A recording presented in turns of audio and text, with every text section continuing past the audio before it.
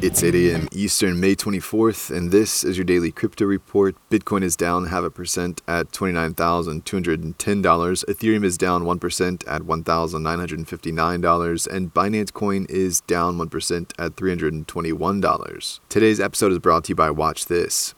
Watch This takes the guesswork out of streaming the best movies and partners with fine artists to put your favorite film posters in a frame on your wall. Buy a fine art print today at watchthiscards.com. Well, police in Korea have asked to freeze Luna Foundation Guard assets according to the national broadcaster in the country. The Seoul Metropolitan Police Agency asked multiple exchanges to block LFG from withdrawing any corporate funds. The report says the police are intervening after finding clues indicating that there are embezzled funds within LFG. It's worth noting that these exchanges are not required to help, but they may want to, since the exchanges are already facing pressures from legislators about whether they should be held accountable for the loss of funds by investors. Well, Coinbase has been added to the list of Fortune 500 companies for 2022 by Fortune magazine. In doing so, the firm becomes the first crypto company to make the annual list. The revenue threshold for the 2022 Fortune 500 list was $6.4 billion, up 19% from last year. The company ranks at number 437. Well, the Ethereum scaling project Optimism has reduced the number of wallets that are eligible to take part in their airdrop. They've removed 17,000 addresses that they say were trying to game the system. The OP token is expected to be distributed by the end of next month.